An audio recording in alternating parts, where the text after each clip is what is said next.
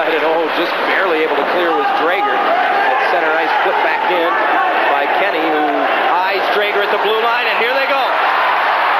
They talked about it for a couple of seconds, and now Big Barry Drager gets the left hand going. Kenny having trouble getting one free, and now he has trouble as he goes down. Drager with a couple of straight lefts before it was all said and done. Well, I'll tell you what, when you're fighting hockey, you've got to beware of the lefties.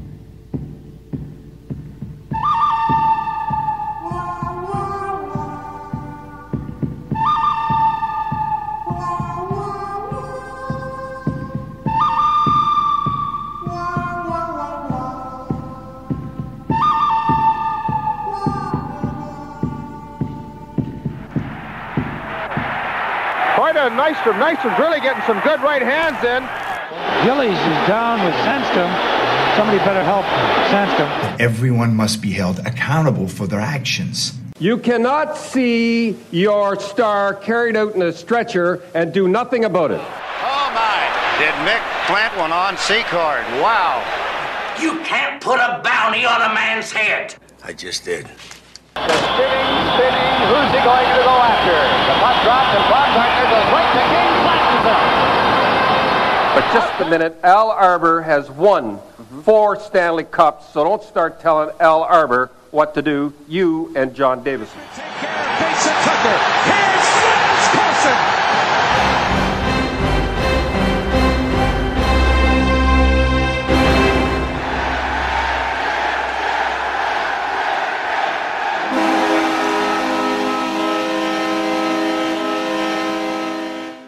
This is Coliseum Chronicles, the Penalty Box, your source for Islanders Enforcer talk.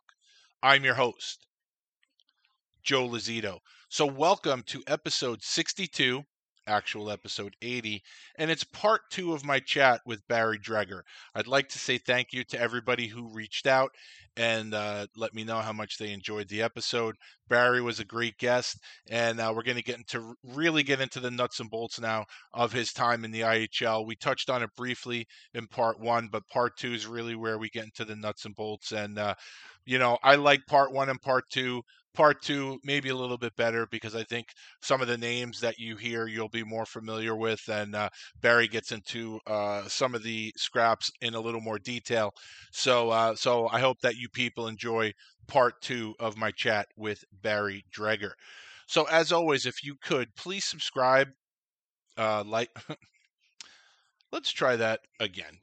Please subscribe to the show. Subscription is free.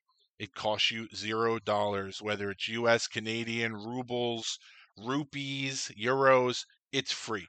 And by subscribing, you never ever have to go searching for the show. The latest episode will always appear in your podcast feed. Why wouldn't you do it? Just go do it. You know what I'm saying? Just please go ahead. Go hit that subscribe button, hit that follow button. I'll wait. Awesome. Thank you very much. I really appreciate that.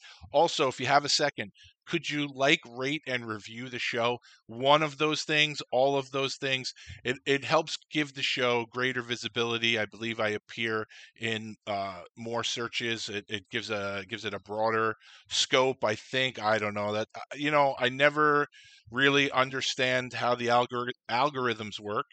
But if you could do any of that, it will definitely help the show. I don't want you to work on anything for a half hour. If it's something you could do in less than a minute and you don't mind, please do. The social media presence of Coliseum Chronicles, the Penalty Box podcast, on Twitter at ColiSinBinPod. Also, I have a personal Twitter account at Joe_Lozito. Facebook, facebook.com/Coliseum Chronicles podcast, and on Instagram, Coliseum_Chronicles_podcast. If you are a fan of the show, I really don't like saying fan of the show. How about if you enjoy the show, you will enjoy the social media of the Coliseum Chronicles, the Penalty Box. Any or all of them, you'll enjoy it. It's all Islander organizational enforcer related stuff. Definitely check it out. Follow it, like it, whatever it is on whichever platform. I will return the favor in kind. Now, if you scroll down a little bit after the description, in the episode you're listening to, you're going to see 2 links for Coliseum Chronicles, the Penalty Box merchandise. The first link is for the original logo merchandise. The second link is for the alternate logo merchandise. Do me a favor, go ahead, check it out. School's starting up again for my youngest boy. He starts college tomorrow, first day of college, or today, depending on when you're listening to this. I think a lot of schools start in a week after Labor Day. But depending where you are in the country or the world, school may have started already. Why not complete your back-to-school clothes shopping purchases by purchasing some Coliseum Chronicles, the Penalty Box merchandise? You can access both stores via the links in the episode description, the description of the episode you're listening to at this very moment. Now, as always, there's a listener exclusive discount.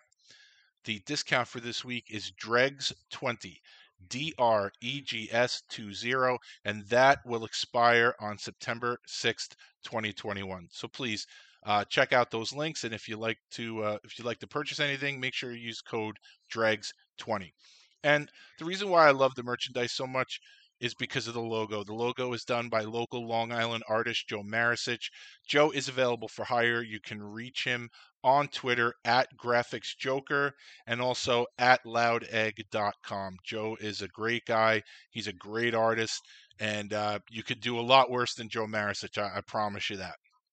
A couple of other shows I'd like to tell you about. First show is the Fourth Line Voice podcast. That is my friend Darren in Saskatoon. 2 shows a week on the Hockey Podcast Network. His latest episode is the Sunday Shit Show. But before that, and the Sunday Shit Shows are basically where he stares out the window and shakes his fist like Grandpa Simpson, something I can definitely relate to. I'm in the middle of listening to the latest one today. But his episode on Wednesday was another in the series of his 5 toughest opponents. That's really a great idea that Darren had to reconnect with some of his former guests and just get into details of some of the 5 toughest opponents they had. I mean, who would have thought of something like that? Darren did. Great topics. And his latest episode had Tristan Grant. Now, I don't know Tristan Grant. I never met the guy, but I have to be honest. I kind of get the feeling that Tristan Grant would be a pretty cool guy to hang out with. He just has that kind of energy about him when you listen to the episode. And he kind of throws a little bit of a curveball for his number one guy. Not that the number one guy isn't tough. He definitely is. But you kind of expect, I guess in your head you're always kind of expecting to hear a particular name or two. It's actually kind of cool to hear someone different. So, but definitely go back and listen. And like I said, Tristan seems like a really, really cool guy. Him and Darren have a great rapport. And I beg of you. Well, I don't beg of you. I would say it behooves you to go back and listen to Wednesday's episode, 5 toughest opponents with Tristan Grant. There are some other podcasts out there that are doing something similar. They may have lifted the idea from the Fourth Line Voice podcast, and when I say they may have, I mean they did. So definitely go and listen to this and check out his back catalog as well. And actually, I think one of the things to listen to is, Darren, myself, Alec, we all kind of promote each other's shows on our shows, and Darren always he always has this lengthy explanation about me and different things, and I don't know, the one today I think he's losing his marbles. I don't know. I told him I don't know where you come up with this stuff, but I always appreciate the laughs. So that's something else to keep an ear out for if you go and listen to Fourth Line Voice podcast. I don't know if he's tapping the Pilsner before he records these things, but Darren, I always appreciate the laughs, and I always LOL, as the kids would say, laugh out loud. Also, check out the Fourth Line Voice YouTube channel. YouTube is taking off hockey fight content left and right. Darren's channel is still there, over 2,500 fights. You've been on YouTube watching hockey fights, and I promise you, if you have definitely been to the Fourth Line Voice YouTube channel. So definitely check that out as well. The aforementioned Alec is Alec Olin-Salin from the Five for Fighting podcast. Now, Alec took a break for a little bit. He's come back with a vengeance. And now I'm wondering, his wife bought him this nice sign, like neon sign, sort of like the Krispy Kreme sign, go figure, I'm making a reference and using sweets to give the example. It's sort of like that light up sign, Five for Fighting podcast. So I guess now he's sort of committed to doing a certain number of shows, unless he's going to take another break, because I can't imagine the missus is going to be too happy. She spent the money on that sign. He's got to probably put in 20, 30 more episodes before he has to take another hiatus, but it's pretty cool. It's always nice. I know, like, my wife supports my show, and I know his wife supports his show. So good job by Mrs. Olin Salen with that nice sign that she got Alec. Alec's latest episode, what he's doing now with these Facebook Live episodes, it's amazing what the kids can figure out. I don't know what he's doing. I don't know how he's doing it. He may as well be a wizard as far as my dinosaur ass is concerned, because he's probably clicking a button or two and he's doing these interviews on Facebook Live, and then he uploads them on Tuesday. So his latest episode on Facebook Live was with Dr. Chris. Chris is on social media. He's always very supportive of my shows, my show, Darren's show, Alec's show, and he's a really good guest. It's just really, at this point, that show was cool because it was two guys just shooting the shit. I think Dr. Chris was talking about his 5 favorite fights. And when you get to that point, you end up talking about 15 or 20 fights. And it was a really good listen, solid listen. And Alec just did a Facebook Live episode with Jason Bone, which he will upload for Tuesday. So definitely check those out. Check out the Dr. Chris episode. Check out the Jason Bone episode. Check out his back catalog. And when you're listening, go to Facebook. Check out the Enforcer Appreciation page for 2 reasons. One, it's a pretty good group. There's some dickheads in there. As I always say, social media, microcosm of society. But they're getting weeded out. And there's a lot of good guys in that group. A lot of players are in the group, and for the most part, it's interesting. But before the ass wipes get kicked out, you could see some of the comments, and you'll actually see where Darren gets a lot of his materials for the Sunday shit shows is in that group. But it's a fun group, lots of good stuff in there, videos, pictures. Definitely the best fight group on Facebook, and you will not be disappointed. So check out the 5 for Fighting podcast with Alec. Check out the Enforcer Appreciation page on Facebook. While the show is in hiatus, check out the back catalog of the Bucket Drop podcast with my friend Bobby Longgrass. I'm assuming he will be back in a few weeks with the start of the season coming up. I'm actually surprised that he hasn't put out an episode. There's been a lot of combat sports cards lately. I thought he might put an episode or 2 out, talk about betting, talk about the fights, but he hasn't. Very busy. He's got a little baby girl. He's got another one on the way. But I enjoy Bobby's episodes. They're short, 20 minutes or so, focusing mostly on the Canadians, the Senators, and the Leafs. He does talk about combat sports. He does talk about betting. You got to run to the market. You got to run an errand. It's a perfect timed episodes for you to do so. So when he is back, check out the Bucket Drop podcast. A few other things. If you're on my social media, especially my Twitter, you see that I have continued to post the GoFundMe. That is for my friend Steve from whenProbert.com. Everybody at this point, if you're a regular listener to my show or Alec's show or Darren's show, you've heard us talk about this ad nauseum. Steve is trying to rebuild the old Drop Your Glove site, but not rebuild it. Sort of like Steve Austin. If you're of a certain age, Steve Austin isn't Stone Cold Steve Austin. Steve Austin is the $6 million man. So the $6 million man was at one point just Steve Austin. Then they rebuilt him. They rebuilt him. And he was stronger and faster and all this other stuff. So what Steve's trying to do is take the old Drop Your Glove site and turn it into the $6 million man version of the Drop Your Glove site. And it's going to cost around $10,000. We're a little bit past halfway there. Anything you can donate will definitely help. And if you're unable to donate, if you could please retweet my tweet and just spread the word. And also, if you're someone that does web design and you're interested in a little work, contact me, contact Steve. He's on Twitter, whenProbertWasKing.com. You can get him there. Contact Darren, contact Alec. We can all get in touch with him. And if it's something, if you're into doing a very, very large project, but I would think some of it would be a lot of fun, reach out to one of us and we'll get your information to Steve. A couple of other announcements. I want to send my condolences to guest of the show and someone I've been friends with a long time, Darcy Harris. Darcy lost his mom this week. And, Darcy's one of the nicest people I've ever met. And I'm sure a lot of that has to do with his mom and his upbringing. And I've never met her, but I'm sure she's a fantastic lady. And I know she touched a lot of people. And, to just say I'm sorry, it just sounds, hollow. Like I never really know what to say, but just want to send my condolences to Darcy and his family on the loss of his mother. I'm sorry. I'm sorry, Darcy. I never really know what to say, but condolences. One of Darcy's old coaches, Jerry Fleming, someone who I am a big fan of. I actually have Jerry on my minor league enforcer Mount Rushmore. I love Jerry Fleming. I think he's tough as nails. I want to congratulate Jerry. He was named the head coach of the expansion Iowa Heartlanders of the East Coast Hockey League. They are the East Coast affiliate of the Iowa Wild and guess who? The Minnesota Wild. Jerry's been very successful everywhere he's been, and he's an old school coach. And just want to say congratulations to Jerry for getting a coaching job back in North America. I know he was in Germany for a while. It's good to have him back.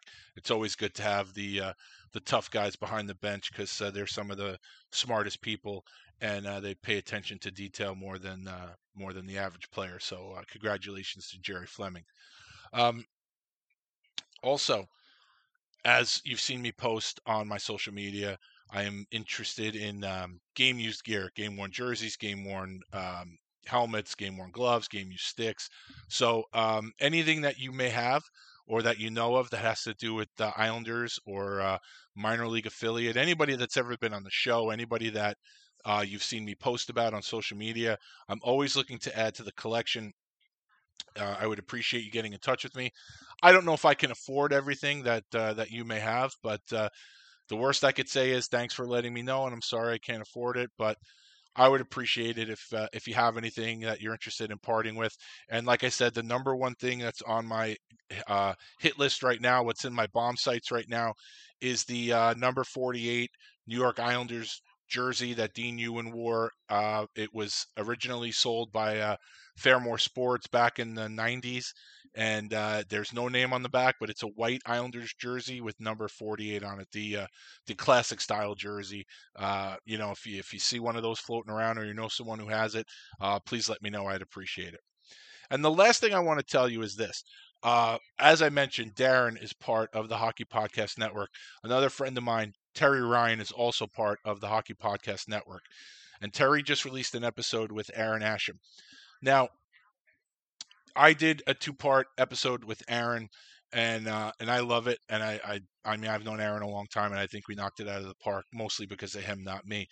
But Terry's interview is different, and it's an excellent listen because Terry and Aaron, they've been friends since the Western League. They played a little while in Red Deer, then they played in Fredericton.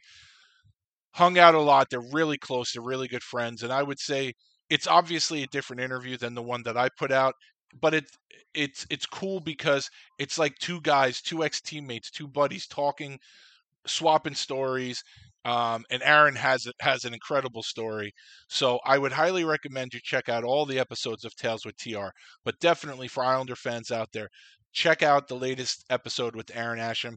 You know you love Ash. You know he always delivers, and you can actually hear these two guys swapping stories and just shooting the shit. It was a really, really fun listen.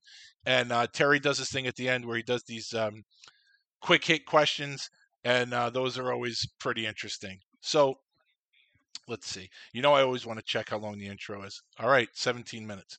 So, excuse me. Sorry about that. So yeah, so that's it on the intro. I want to introduce or reintroduce Barry Dreger to you. Like I said, Barry was, I don't know how many times I say like I said in these interviews. I apologize for that. Barry, tough guy, staggering penalty minute numbers, really, really good guy, solid defenseman. And I hope that you people enjoyed part 1. And here is part 2 of my chat with Barry Dreger. we pick up with Barry Dreger after the 93-94 season. And we will start with the summer job that he had that year. Take it away, Barry Dreger. One thing I do hope you remember is the summer job you had that year after your first year in San Diego. Do you remember that? Did I play roller hockey? You played roller hockey with the San Diego Barracudas. Yep. How was that? Interesting. So Kirk Kleinendorf coached it. I can remember, so a couple funny stories. Another guy that played that year was a guy by the name of Link Gates, played for Oakland. And, thinking about going in, I think it was Oakland he played for. You're going in there, and you're like, oh my God, Link's here. You're going to have to fight Link. Luckily he didn't play that night because, everybody knows the legend of Link and his, who he is and what he's all about, but he didn't play.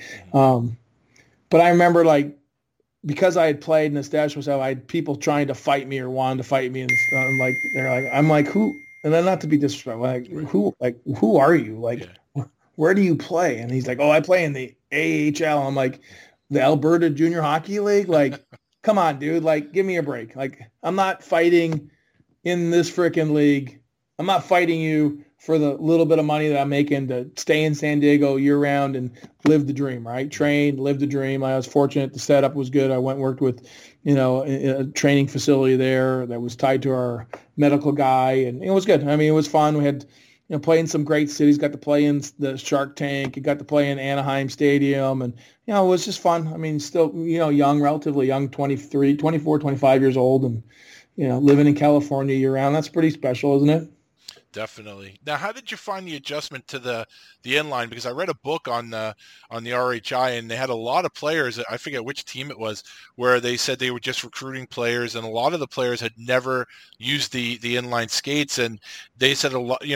You could take players that weren't necessarily established pros, but they had been on inline skates for a few years, and they skated circles around the pros because they just weren't used to it. Had you ever been on inline skates before? I'd never been. I've been on inline skates, but not to play, straight line skating or skating on the road, street or whatever. So it was adjustment. So you could adjust over time and learn how to transfer weight to be able to stop. So by the end of the year, by the end of the season, you got to a point where you could do probably a lot more than when you could start. But for me, the transition back was harder. Mm-hmm. So I flew back to train with the week, with Kevin Cheveldayoff and Cam Brown, the Wheat Kings. We had a Keystone Center. We're going to skate, get ready for training camp. I think I went to Winnipeg Jets training camp that year, put my skates on, and went into the corner to pick up the puck and ran straight into the wall because I didn't know how to turn on ice skates anymore. It was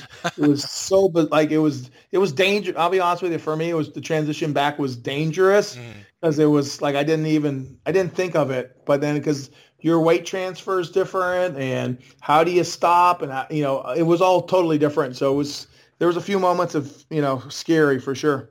Yeah, I was wondering that because I've skated on ice and skated on inline skates, and we had a team here for 1 year, RHI, so I skated on the sport court that they had, and not that I can skate on either one. I'm horrific, but I remember it was a completely different thing where you're gliding more on ice, where you had to put more of an effort in to even start your stride with the inline skates, and then couple that with yourself as a defenseman, you have to learn how to skate backwards on the inline skates. That's why I figured it must have been an interesting transition. Yeah, just as we're talking right now, and the rule changes in minor hockey and youth hockey, and I would say you're gonna see a lot more people come from inline into hockey because the rules now are they've taken such strides away from big contact and hitting without purpose that in inline the technique to check people. There's no real stops, and you have to kind of angle into everything, and so that's kind of where the game is going now, where there's way more emphasis placed on having to learn proper angling techniques and how do you put stick on puck and how do you play through their hands, and I think you're going to see some more. I think you'll see more and more people coming through that ranks because those kids usually, if they start there, they become pretty good player. I think maybe that's where McDavid started, wasn't it? Maybe, I don't know. Well, wherever he started, that's a good way to start because that kid is unbelievable. Yeah, no, for sure. Going back to San Diego, your second year now. Now, that's the year of the NHL lockout. You had a different coach. Walt Kyle took over for Harold. How was that adjustment to Walt's style as opposed to Harold Snep's? Walt, so the tie-in to Walt, totally different, obviously. Walt came and watched me skate at practice for inline skating. And basically, Walt's a no-nonsense guy. Mm-hmm. He's just a straight fact, matter-of-fact guy. I can't remember exactly the conversation, but it kind of went like this. Kind of watched you practice today. Don't think you have very good practice habits. And I'm not sure you can play defense, but if you can't play defense, I'm going to move you to forward. Mm-hmm. And then he basically walked away. I went, okay. And then his next statement, we started the season. I played with Dale DeGray. He said, there's two things. He says, your job is to get the puck to DeGray. So, like, you touch the puck, just get it to him. Mm-hmm. And he said, you see the blue line there? He says, if you step 2 feet inside the blue line, you'll never play again. Okay. So Walt was very, very matter of fact. So Walt's now an agent or was an agent. And so I've talked to him, over the last, I've ran into him and seen him a few times over the last 2, 3, 4 years. And just a pretty neat matter of fact kind of guy. Knows the game well, and, he came from the college experience. So that was kind of my first college experience coach and like skill development. And, we're going to go into small groups and we're going to do, different. He just coached a lot differently. And then he also did a lot more, 10-game segment review and, all these different things. So he was the first, he was probably the first pro style coach I played for.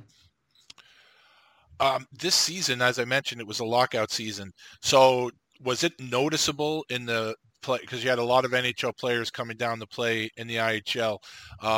Was it noticeable, the uptick in talent with the teams that you were playing? I'll just say this. Go look at the Las Vegas Thunder roster and you'll know the answer. The Las Vegas Thunder, Jim Kite and the I don't even know their names. The two guys from the Capitals were there. Pavanka. Bonk was there. Yeah, Bondra and Pavanka. Bonk. Yeah, you just go Bob Joy. You just go look at their roster and you'll go like they would have been the top. The Las Vegas Thunder would have been a middle to top pack in the National Hockey League. That's how good they were. Well, and if you go on YouTube and put in your name, I think the first fight that comes up is a game that was on ESPN2. And actually, Dean and I were talking about this last night because it was the game where he was all over Radek Bonk all game. And you had an amazing fight with Bob Joyce. Do you remember that one? Yeah, well, so Bob Joyce is from Winnipeg. So Bob, and at the time, years later, we played in Orlando together. So the funny story, and again, it's a funny story, and it's it turns out to be a good fight. And Bob's a gamer, but no, yeah. He did. It's a very good fight. He does really well, and I did do what I usually do. And years later, we're good friends, and I just talked to him the other day, and he's like, "Yeah, you took my woo-hoo." And I'm like, "What?" He's like, "Yeah, in the middle of the fight, you punched me right in the throat." And he goes, "I can't do the woo-hoo anymore." So, yeah, it's funny. It's funny. You can fast forward from that fight. Probably 6 years, and we're both playing in Orlando together against the Winnipeg Moose, and Darren Kimball's playing for the Moose at the time. And so, again, it's a small world. When I was in PA, when I tried to try out for PA, Darren Kimball played for the Raiders that year. And he was a killer he's a killer everywhere he played, but Darren Kimball in PA. The funny story is we riding back on the bus in PA, and I'm sitting beside him, and I put a bottle down or a can down, and it like starts rolling down the thing. He goes like, rookie mistake there, bud. So fast forward from the fight with Bob, who now is my teammate, and we're both in Winnipeg, and I end up fighting Darren Kimball, and I end up doing pretty well in it. And Kimball's like straight up tough guy, fighter, like we're going again and whatever. And I was fortunate. We fought a couple of times and I had did well, had success, and we both show up and we do our thing and we go to the box, and he was very upset. But anyways, I get off the ice and we're on the bus and Bob comes up to me, he goes, "Hey, my dad told me that I should thank you because Kimball won." He was like all over Bob and wanted to fight. And he goes, "My dad said, yeah, Drager did pretty good against, took care of you, buddy." It's funny. It's like, and my dad said, "Hey, make sure you thank Barry for that because he wanted to kill you." That is a good story. So I won't go through the list of guys that I had. I'm going to ask you about one player just because he's a friend of mine. He's a former guest of the show, and he was an established heavyweight at the time in the league playing for the Denver Grizzlies, and wondering if you remember battling Mike McWilliam. Yeah, he's an animal. Yeah. Big Mac and I fought 2 or 3 times. Yeah, he's an animal. He's a tough guy. You know, you want to talk about really good teams. You look at, again, a Kevin Cheveldayoff, Butch Goring team. Yeah. That Utah Grizzly team where they won back-to-back championships. That team, their late season acquisitions was Terry Yake. Like literally guys playing in the National Hockey League, they ended up winning, and it was awesome. But yeah, Big Mac's he's an animal. He's a scary hombre. Yeah. Now, this is, your second year in the IHL. You're established now. I think it's you're an established, I'll call you a heavyweight, whether you believe it or not, and you're established, regular player. You're a lefty, and it seems like you catch lefties generally catch a lot of players off guard when they fight. How big of an advantage did you find that, at least your first go around through the league? You know what's interesting about it is the guys that weren't, so the guys that were heavyweights were always prepared, because you can easily look at the stats and you know who is or isn't, does what they do. And so like they study it. You know the heavyweights, what the tendencies are, right? So those against them, that's not there's no advantage there because they know how to tie up, they know how to cross tie up, they know how to they know how to counter everything, right? Because it's their job, right? They have to do it, otherwise we don't have a job. So it's against guys like a Bob Joyce or my late friend Dan Snyder, who ends up or not Snyder, that's not true. I apologize. I find Ben Simon, who I find in Orlando, they just don't. Those are the guys that fall victim to not knowing it. Like I played my second year in Columbus. We didn't make the playoffs. We go to Erie, Pennsylvania. Cam Brown's playing there, and I forget the gentleman that I fight. And we're out of the playoffs. Erie's in the playoffs. Cam's their captain, and there's this guy that's just bugging me all the time. And so I ended up fighting him, and I think I think his helmet breaks, whatever, and I do really well, and the guy's like, I had no clue he was a lefty. And the guy's like, well, why are you messing with him anyways? Like, and like in between the first and second period, Terry Ruskowski's like, what's wrong with you guys? Drager, like, what's wrong with you? Like Cam Brown's like, you scared of him? Or like, so he just like provoked me, like, you need to do something. So like this kid came at the wrong time, didn't know what I was, and it wasn't good. Yeah. And so Brownie's going like, "What are you doing? Like, just don't be like that was not a smart move." So the left-handed fight, my being left-handed was helpful, initially, but not again. After a couple rounds in the league, like I'll give you an example, like a Serge Roberge, like I talked to different people who coach with them, and he would like, if he didn't know you or he didn't have video on you, like he'd go like, "Hey, Mario, like what's Drager like?" Or, "Hey, what's story on this guy?" Like, so everyone starts to get a playbook on each other, and they learn about you. And I'll give you a funny story. When I was in Orlando, Chris King, who longtime NHL, I think it's Chris King, played in the National Hockey League. he was sent down to Chicago. And I don't know where I got the information, but someone like, oh, he's down there. He's just he's a one-punch guy. And then if he doesn't tag you on the one punch, then you're okay. So, like, I square up with the guy, and I'm, like, kind of laughing at him. Like, yeah, whatever. Because I'm like, he's got one punch. I got to just avoid the first punch, and then I'm set. I'll be good, right? So sure enough, I avoid the first punch, but then he continues to, like, berate me with punch after punch after punch after punch. And go back. It's back in the old days of satellite TV, and my uncle, when he was alive, I didn't talk to him a lot, but he watched almost all my games, and I ended up talking to him at some point. He's like, yeah, that fight against King, he's like, yeah, you didn't really do very well against him. And I'm like, oh my God. Yeah. Like, again, I had information, and I thought I knew what I was doing. And he just proved that he was, a National Hockey League guy, and well established in the game of fighting and the game. And I learned a lesson. That was later in my career too. So at the end of that season, San Diego relocates to L.A. They become the L.A. Ice Dogs, and a new team is coming into the league in Orlando, which we've spoken about a little bit. And their GM, someone you mentioned, Don Waddell, trades their third-round pick in the IHL expansion draft to L.A. for your rights. And Waddell was your GM in San Diego. Obviously, he was a Barry Dreger fan. Were you happy to go to Orlando, or did you want to see things through with L.A.?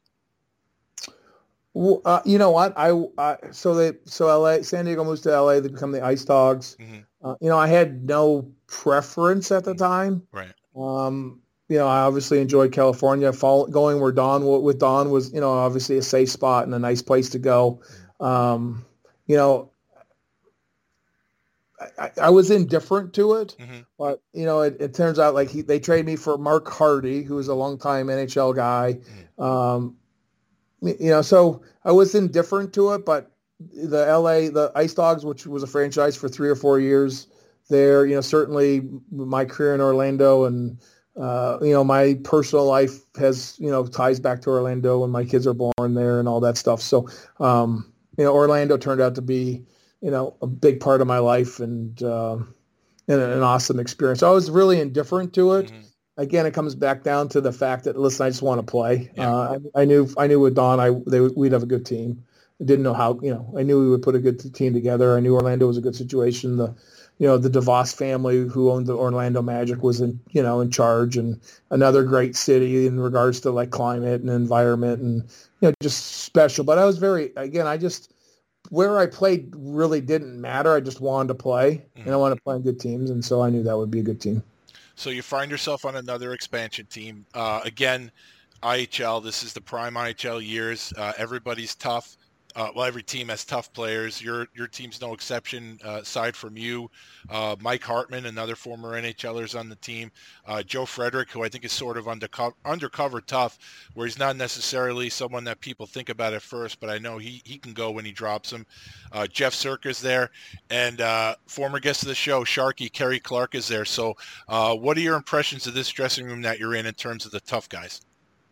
Yeah, listen, we're deep. Like, yeah. Like when I was in San Diego, Don and I, every once in a while he'd come in and go, hey, I can bring in so-and-so. Like, I don't want you to have to do it by yourself all the time. So, Don always had, we had pretty tough teams, right? We didn't get pushed around a lot. Obviously, Kurt Fraser style hockey was, he liked physical players and guys that would do the dirty work. So you look at Sharky, obviously, well-established pro at that level, and, with good reputation that he'd fight anybody. And, Jeff Circa was only short time there, but another guy that showed up every night, and, lunch pail guy that would show up, good player, good defenseman. So we had depth, in that arena. But again, more importantly, we had a good team. Yeah. We had good players there. And, it's funny that year, and I tell a story almost every year to every team I coach. It's like, I don't know what the number was, but we went like 0 a ton. And, Don Waddell tells the story. I know I've heard him tell the story, on different networks. Some of that is like, I got in the car in Detroit and had to drive to Cleveland or something. He's like, I was going to trade the whole team. And because he's like, these guys can't win. And by the time he got to Cleveland or wherever he was driving, he's like, no, these guys are good players and this is a good team. Like, we just need to like relax and like let it happen. And that team ended up going on that year and setting a record for, we almost set the record for consecutive wins. And we ended up going to the finals and lost to the Utah Grizzlies in 4 straight. 3 of those four games went to overtime, and the deciding game went to triple overtime. And great, like you talk, like great Dave Jack, or you talk about great teams. Those are awesome teams and awesome players. Great, probably the best hockey I played. Now, we mentioned Curt Fraser a few times. I'm a big fan of Curt Fraser from his playing days. Fortunate thing with Curt is when he played, a lot of the Canucks games weren't on television. There's really limited footage of Curt out there, but Curt is legitimate badass. He just seems like a really intense guy, nice guy, but like you said, this team that Don assembled, this is a Curt Fraser team. And he, like you say, you had your experiences with him in Milwaukee camp. And then when he came to see you in Columbus, what was it like finally playing for him? Scary. Yeah. And what I mean by that is, so Cam Brown played for Fraz. Fraz has a reputation, so like he was a mean SOB, tough guy, fought everyone. Huge, another guy with huge hands, intensity, amazing. But more so than all of that, he's a specimen. Like he's, it's like you got to be in shape. You got, again, you got to like that was the beginning of training the way we train now. And like Fraz was like ahead of the curve and just a specimen. He's like, he played Cam Brown's like Dregs, like you better get on the bench press because he's gonna bench press you, and you better be able to run because he's going to run, and like he's going to be the guy that's in the best shape. So just being in shape and being prepared and being in that intensity level was was always there. And I was fortunate. All the coaches I played for liked my style. Fraz certainly was one of the guys that liked my styles for sure. I met him. It was after his Islander stint as an assistant coach, and I forget who he was with the following year, and he was sitting in the crowd during the warm-up and for whatever team he was with, and I just went up to him and introduced myself, just told him I was a big fan and everything, and like you say, he shook my hand, and I had to make sure it was still there when we were done, because strong guy, big hands and everything, but just definitely a presence, so I can definitely see what you mean when you talk about playing for him.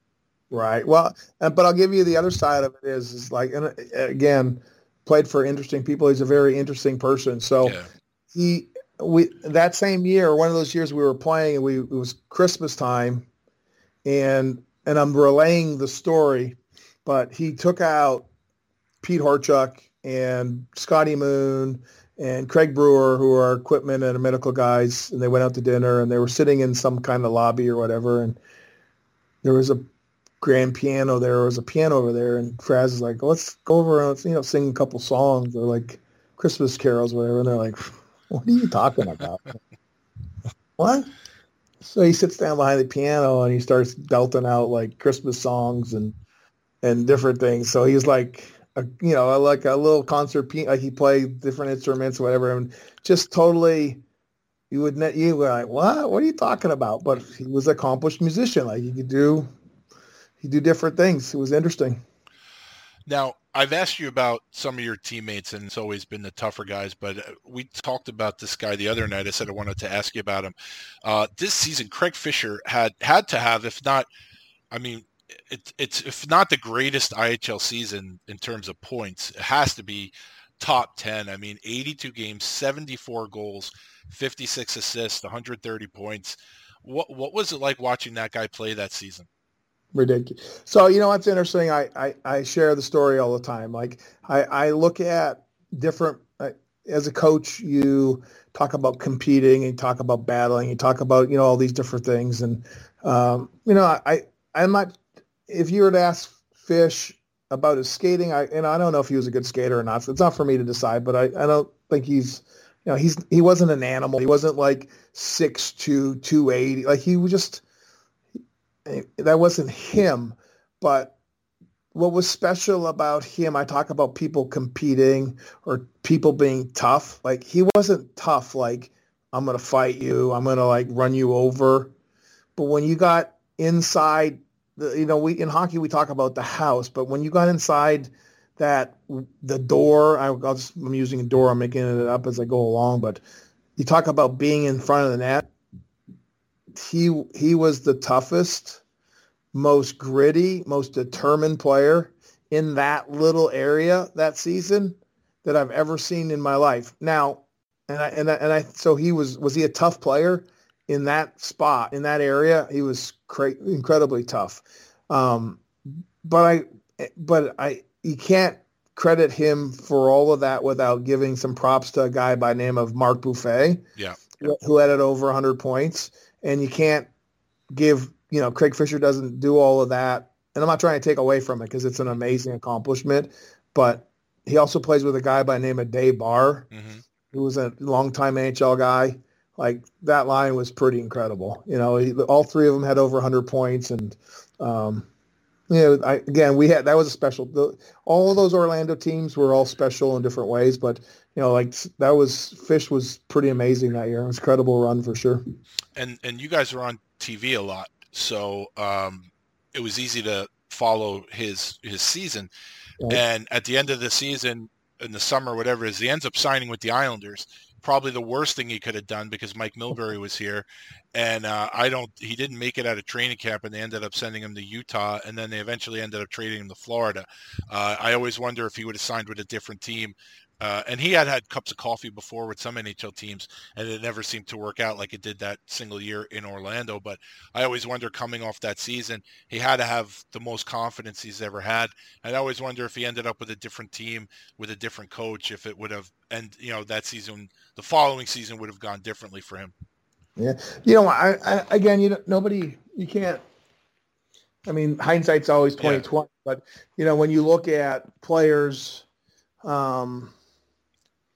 it's like, if I look at myself and I go, okay, well, why didn't I play? Well, I wasn't, I can look at my skill sets and say, hey, I did enough that I deserved an opportunity. Was I good enough to stay there every day? Like, probably, I probably was, but there was something missing, right? There was something missing in my game. Otherwise, I would have made it. You make it because you have something, right? You make it because you do something right all the time. Like, you're good at it, like you become a player and you make it to national hockey because you're consistent. And so we all lacked something, and he didn't overcome what he lacked, whatever that was, whether it was skating or his toughness away from the front of the net or whatever. Like, Mike Milbury's a tough guy to play for, right? Yeah. So I don't think people can tell the story of the Orlando Solar Bears without mentioning your name. I mean, I know you're a humble guy and everything, but as I go through the years that you played in Orlando, like we talk about this first year expansion team, tough team, you had 24 fights. You're taking on all the big boys in the league, like Barry Nightcar, Steve McLaren, John Craighead, Pat Cote, Gord Donnelly. I mean, you didn't do it yourself, but you're taking on these guys. And, I always like to bring this up because people look at the numbers and everything, but you did more for that team than just fight. I'm sure that you were a leader. You were, at this point, you had been in the league a few years besides taking on those big guys. And I always like to kind of point it out that, if someone wrote the story of the Orlando Solar Bears, you have to be a big part of that. A big part of my life was Orlando. Out of the 7 seasons that they were there, or 8 seasons there, obviously I had 2 stints with Orlando. I met my wife there, or my ex-wife there, and had my family there. And, Orlando's always going to be a special place. It's a big part of my life, and certainly, I'm humble in regards to, I was very fortunate to be there. And, I think when you become consistent at your job and your identity and you become part of the fabric of a community and stuff like that. And I certainly was a benefactor of, of my family and people that I was associated with. I would agree. I tend to agree with you, but I don't know where to go with that. Yeah, I mean, certainly when I look at that program, when I look at that team, and you look at Todd Richards, who's had success, and you look at Hubie McDonough, who was there for a long time, and you look at the core people that were there. I was one of 3 or 4 people that were there for most of the time that they were there, right? So, I would agree. It's hard for me to separate myself from Orlando and not say that it's probably, it's where I played most of my career. So. Well, I just wanted to say it because there's so many detractors to, people who played the enforcer role. Everyone, if you don't understand it, you don't understand it. And it's an easy job for people who just don't get it to take shots at. And I just always like to kind of, bring up stuff like that for guys like yourself who gave everything they had and really put it on the line every night for their teammates. So it's really not for you to answer. I just really wanted to point it out. So, Well, yeah, I appreciate that. Like I said, Orlando's a special place. So always will be meaningful for me. And, I've done another podcast. My other podcast I did was with the Solar Bears. So it's, you talk about that connectivity back to Orlando. Certainly they feel the same a little bit. So I appreciate your sharing that. Yeah. And if we go to your second year, and if you weren't tough enough, now the team adds 2 new guys. Actually 3, Billy Armstrong, more of a middleweight guy, whatever, but could put the puck in the net. I saw him play a lot with Albany. But Jeff Buchanan, another tough defenseman, and Chuck Norris, Clayton Norris. So what was it like having those 2 guys on board? Well, so Army's a really neat guy, great personality, sat next to me in the dressing room, grumpy old guy, so. Really neat guy. Talked to him periodically.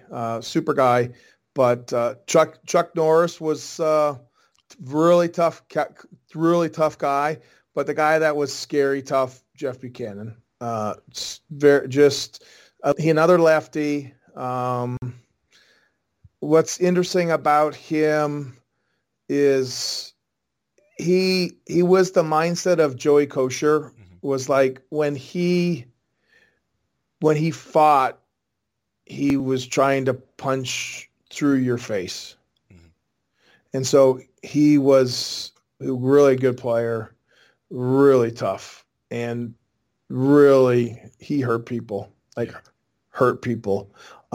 don't mean that like that was the game. That was part of the game. That was part of it. And he didn't fight a ton because he didn't have to. Right. Like, I don't know what I'll be honest with you, I don't know what his numbers are, but when he was in Orlando, he was a good player. Like, he ended up playing in National Hockey for Colorado. He won a Turner Cup with Atlanta as a young player. He was a good hockey player, but he was tough. Like when he hurt people and was scary. Now I'm sure, we talked about all the time you spent in Orlando, so I'm sure a lot of the time must blend together. But this second season, as far as your numbers go, and again, we talked about your stats, but I bring this up only because you're a defenseman. And a lot of times for defensemen to get double digits in goals, unless you're, playing power play, first or second power play unit, or you're on the first pair, it's not easy. And this year, aside from your, I think, team record, 387 penalty minutes, you managed to put up 24 points, including 10 goals. Was there something about this season that maybe everything kind of clicked for you? No, listen, we'll go back to like our first early questions about Brandon. My first year, the transition into Brandon, I played on good teams with good players, right? And so, that would be the starting part of it. And then as a player, like when you go back, if you go back and look at my stats, and I share with the kids that I coach now or I've coached in the past, and I go like, hey, look at the numbers in the Western Hockey League. Like 48 points is pretty good. Like if you look at kids getting drafted now, you're going like, they're getting drafted in the first, second round, right? And I never got drafted. And said, but at some point in my career, I was a pretty decent player. You look at my stats in Orlando or in Columbus, we didn't win a lot of games, but if you go into like a plus minus, you read the book, The Outliers, like I was an outlier inside that program because, I put up numbers offensively. I put up numbers in penalty minutes, but the number that's, I had a dad play for me 2 years ago when I was coaching in the NCDC as the coach and general manager of a team. And then one dad came and he goes like, "You're scary." And I'm like, "Why?" He goes, "But the most impressive thing was not only did you do X, Y, and Z, but you were a plus 25 and everyone else was minus." Yeah. And so at some point in my journey, I was a good hockey player. Mm-hmm. I just didn't, I bought into a role and I was like, I got to do it. So I played with Todd Richards, ridiculous player. I played with Hugh McDonough and Mark Beaufet and Craig Fisher. And, I played with just amazing people. And so when you play with amazing people, you find yourself in situations, you score goals. And the other piece is, I'm not sure how many games I played forward, but there's times I played forward in almost every place I played, right? I would play, my second year in Orlando, I probably played 10 or 15 games as a forward. So I was, again, one of the things I pride myself in, I tell players, like, be versatile, like, know all the positions. Like, kids don't know all the positions anymore. They like, oh, I'm a centerman. Well, guess what? The only thing a centerman does now is take faceoffs. Other than that, you're a forward, you're a defenseman, you're the first guy, you're second guy. Like, the game's totally different now. So, but yeah, I mean, did it collect? I guess I was in a good spot. I'll tell you really the truth of it. Probably what happened for me now that we're talking about it is, I used to go back to Winnipeg and train in Winnipeg in the summertime. And so after my first year, I met my ex-wife, business lady, and she's like, "Who do you train with?" And I'm telling who I train with. She's like, she says, like, do you, if you had $100,000, like, would you just go to stock market and invest it on your own, or you call someone who's a professional? I'm like, I call someone who's a professional. She's like, well, right now it sounds like you're like not calling a professional to help you become a professional. And so I started training with some amazing people. David Oliver, who was the strength and conditioning coach with the Orlando Magic, started a new business with another great spiritual leader of mine, Steve Slane, sports-specific training group. And they're still in business today and doing a lot of work with the hospital there and rehab stuff. Just became my physical leaders, my spiritual leaders, some mentors. And I just surround myself with amazing people. So I trained right, I ate right, and got healthy. And then the people I started not associated with, but training with, like my workout partner, I'll just throw a name out there and I don't name, it's not to name drop. It's the person I worked out with, Horace Grant, Yeah. 6-time NBA champion, like that's who I worked out with. How about another name? Like, I don't know, Michelle Akers, like Olympic gold medalist, World Cup champion, FIFA female player of the year.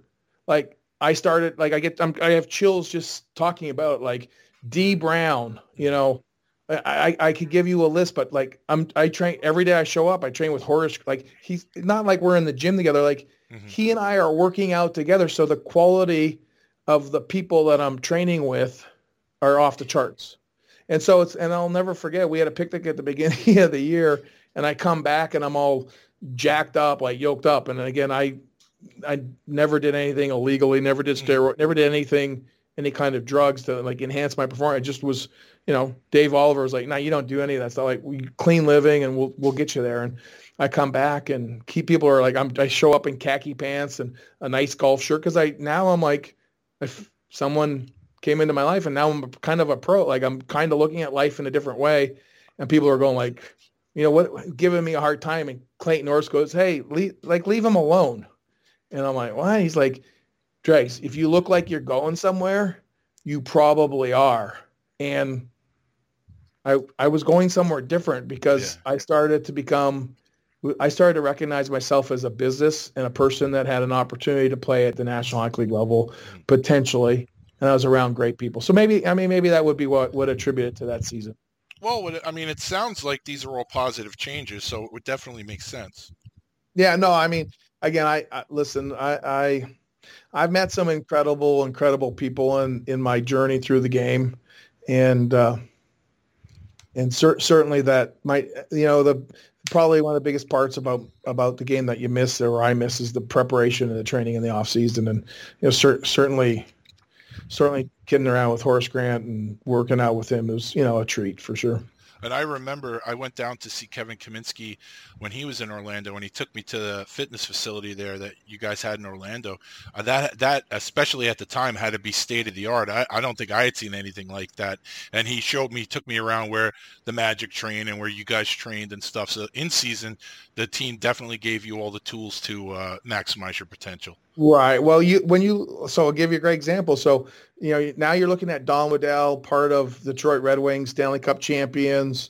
He goes to Detroit and he's involved in the program. And it's the Olympic year, and the guys that don't travel to the Olympics, they have their break, and then they went to Orlando and they used our dressing room and they used our hot tub and our ice bath and our sauna and our hot steam room and the weight room and they're going, well, what's wrong? Like we're the two-time Stanley Cup champion. We just won the Stanley Cup, and a minor league team setup is better, way better than the Stanley Cup champion. Like they're like, there's something freaking wrong here.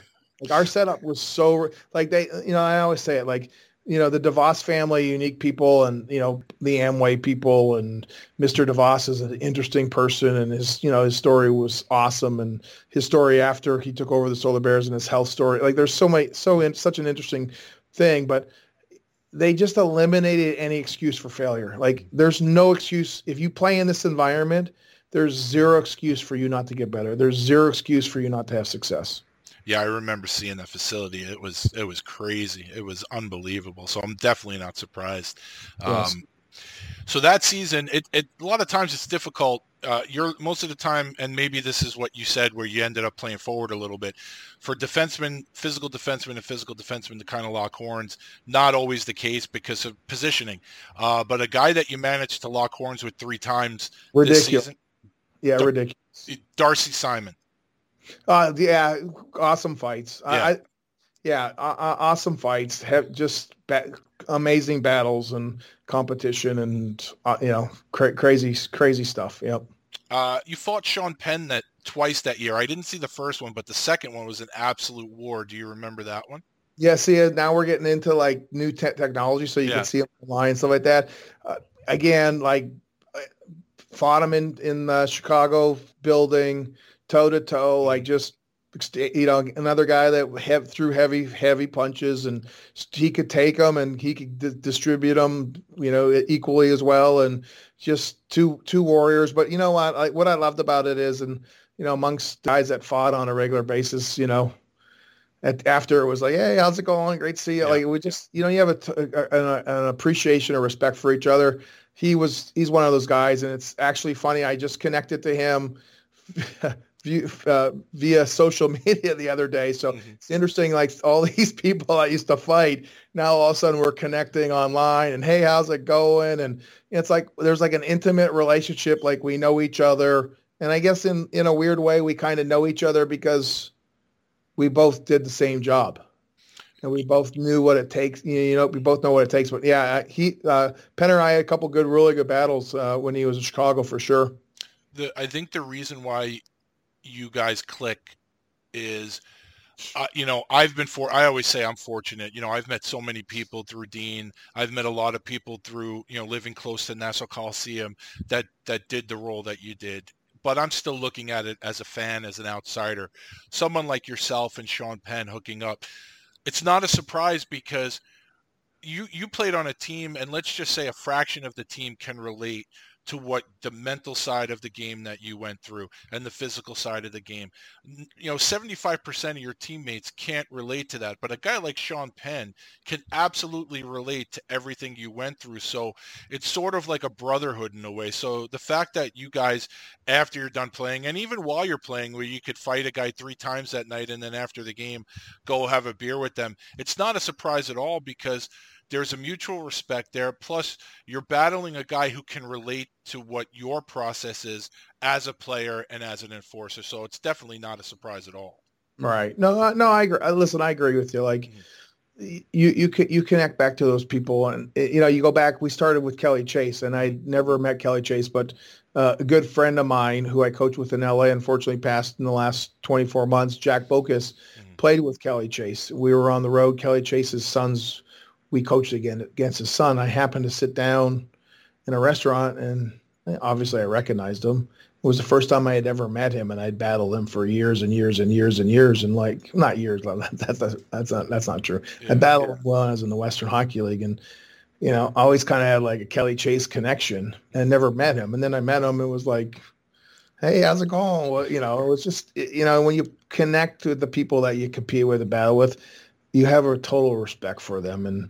But I'll say this I say this all the time. Like, I can't imagine what the pressure was, the anxiety. Like, for me, in some ways, it was not easy because you're like, oh, I got to go fight George Laraque. He's 6'6", 275. Like, I'm the guy that's got to do it. Like, I'll take care of it. Like, that's your job, and so you can prepare for it. And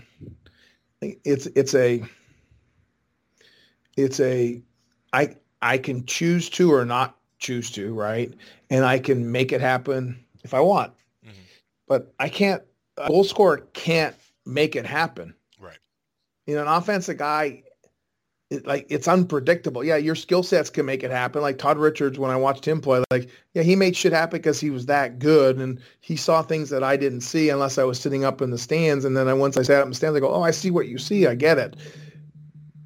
But not having the ability to those are not variables they're not the controlled variables. I had controlled variables. Like, I knew if my team needed someone to fight, someone to step up, I knew who the guy to go to was. I knew where to find the fight. I knew so I could determine an outcome or influence an outcome by recognizing the feel, the pace, the intensity, the energy, in our room, on our bench, and I could go out and try and change that trajectory. That's a much easier, though you have to fight someone and you have to put yourself in danger. At least mine was predictable. Like, I could do it. Yeah. So I have a total respect for Hubie McDonough or Craig Fisher or Dave Barr or Mark Beaufet or Todd Richards. Look at all these guys that I play with that are ridiculously talented offensive players and yada yada yada. Like, they had a different. We all have different stressors, and mine was what it was. So. One guy you fought that year, and I bring him up because when we go into the following year, he was your teammate for a little bit. He did a little bit of a tour that year playing with a bunch of teams, and it's someone who I love talking to. He always makes me laugh. Dave Chizowski. So I don't know if you remember fighting him, and if you don't, what was it like being a teammate of his for the time he was in Orlando? Where did I fight? Where did I fight Chizer? I don't know if it was at home or in Indianapolis, but he was with the Ice. Yeah, Yeah, I just thought I was talking to my an ex-teammate, Mark Ferner, who you want to talk about a tough guy. Mark Ferner's a tough guy too. Mark Ferner didn't fight a lot. Yeah. But he was tough. Chizer's a character. Yeah. There's too many. Listen, there's too many funny little stories to just. Yeah. Awesome, funny. Just character, like that. It just brings a smile to your face. Interesting guy. Always brings a smile. Interesting guy. Now, he just took a job coaching in the BCHL, so I hope he does well there. Yeah. Yeah, Merritt Centennials. Yeah. Mm-hmm. That's funny. One guy I want to ask you about also from the following year. It seems like every year you kind of get a new tag team partner. And in 97-98, Orlando brought in the Mangler, Mel Angelstad. What was it like playing with Mel? Well, there's a guy that knew his role, knew what he was doing. I may have fought him when he was in Kalamazoo because he played for Kalamazoo prior to that. He knew his role. He was there to do one job. He provided up front, power forward type scenario. Fought some big boys. He was a good fighter. He competed and showed up every night and, got rewarded for his efforts, played in the National Hockey League. I don't know how many games he ended up playing in the National Hockey League, but, he fought, ended up fighting the big boys, and that's very impressive. A couple of guys that seem to appear on your fight card every year, and you don't have to say anything specific about any of the fights if they don't really ring a bell, but I would imagine you have recollections of going to war against these guys. One guy is Steve McLaren, who was with the Ice, and another guy is Dave Marcette, who played with a bunch of teams in the IHL while you were down there. You have any memories of battling those two guys? So who was the first? Who was the first one? Steve McLaren. Yeah, you know what? He and I had, again, we're later in my career, so there's technology out. You can watch some of these fights. He and I had another guy, heavy puncher, heavy punch. Obviously could take him. Like he and I stood in there toe to toe. He and I both weren't scared to throw him, and we weren't scared to take him. So we had some epic battles because of that. Yeah. Honest as the day is long, and those are, again, I was never one of those guys like trying to sucker punch you at the end of it, and right. I think that I was very fortunate because most of the guys that I fought were like that, and he was one of those guys, and knew that you had to be honest every night and had to show up and play inside the rules and play, take as much liberty as you can, but know that if you crossed it, he was going to be out there, and total respect for him. And the other one was Moose Marset. Yeah, so he's another big man, very strong. Had a big person, in my opinion, had a big personality, like tried to like influence you with like, hey, I'm big, I'm strong. So, he had that personality, but again, he and I had a couple, several really good fights. And, again, I didn't have to go look too far to find him to fight. He was gamer every time. And, he knew his role well. Both those guys knew their role well. So I think I did. And, when he needed to try and change the momentum of the game, he would certainly pop up over the boards in a timely manner if I was out there, and vice versa. And, we're always game, always game. What was it about the Grand Rapids crest that always seemed to be in the mix? We talked about Darcy Simon the previous season. This season, you had 6 fights against Grand Rapids, 4 against Matt Ruckty, and 2 against the Rammer, Bruce Ramsey. Yeah. So that's a family thing, right? So you look at the ownership group. So the Orlando Solar Bears come in to play, and we're owned by the DeVos family, and the Grand Rapids ownership is also tied to Amway. So it's kind of we look at it as like our sister company, right? Like we're the big boys in town, and they're a sister company, right? And so we established ourselves as a winner and a champion, and we had tremendous success. So they came to the league with the same kind of pedigree and the same kind of, we're going to eliminate all excuses and we're going to have success there. And they brought in built good teams and good character people, because the DeVos family, that's, you're successful in the Van Handel family. You're not successful in business to the level they are by like accident, right? You bring good people in, and certainly they had good teams and good leadership. But, Rammer, for a fighter, pound for pound, probably one of the toughest guys in the league. Deceptively tough. Showed up all the time.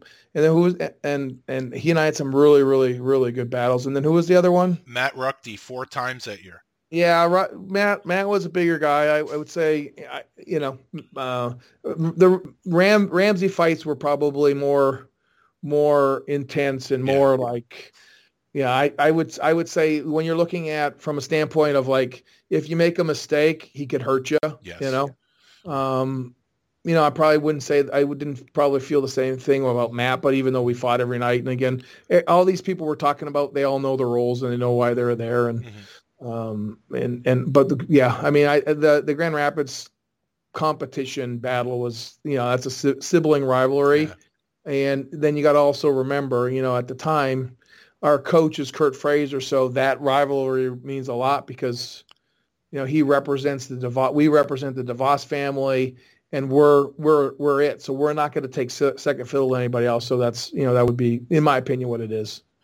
So after a successful run with Orlando, you find yourself signing with the Detroit Red Wings. How did that come about? How did you end up on their radar? Don Waddell. So yeah. The year before that, Don leaves. John Weisbrot comes in, takes over as general manager. Don Waddell goes to Detroit as assistant general manager for 1 year and wins a Stanley Cup in Detroit, and then goes on to take the job in Atlanta. And, certainly, guessing Don had talked about Adirondack and bringing me in and running it. I would imagine that probably during the time that he was with Detroit, probably was potentially trying to get me. I don't know if that's true or not, or factual or not. I had that the year before I signed in Detroit, I had an opportunity to go to Calgary's farm team at the trade deadline and chose not to go. And but I was fortunate. I had a relationship with John Weisbrod. I said, like, here's the deal they want to do, and do you want to go? And I'm like, well, if they want to sign me, sure. If they don't, I'm going to stay here. I want to finish the job. So I would probably think that Don's influenced that situation with me end up going there. And then the second part of it is Detroit had some younger players there. They wanted to bring in some older players. Doug Hudum, myself, Barry Potomsky was there, and different people. So they tried to bring in some veteran leadership there to strengthen the team. But they had success the year before too. So great opportunity for me. And at a training camp, thought I had a good training camp. Certainly it was the year Scotty Bowman was sick or wasn't at training camp, and had a really good training camp. Played 2 games with Detroit and got an assist in Joe Louis Arena. I went back and threw a puck off the boards, and fortunate enough, one of the best players in the world at the time, Sergei Fedorov, decided to pick it up and do something magical and give it to someone on the back door to score a goal. So, good memories and some awesome stories. Awesome stories for sure. So I guess in that camp, it was probably would have been like Potomsky, like you said, and I don't know if like Martin Leitra or Ryan Tobler were there, but Joe Kocur and Darren McCarty were probably in camp, right? Yeah, so Joey Kocur and my brother played together in Saskatoon. Not that meant anything. Right. Certainly well aware of who Joey Kocur is. I watched him play with my brother, and then obviously he's a legend in the National Hockey League. So, he's a guy that hurt. He's a guy that hurts people for real. Yeah. Yeah. Was there?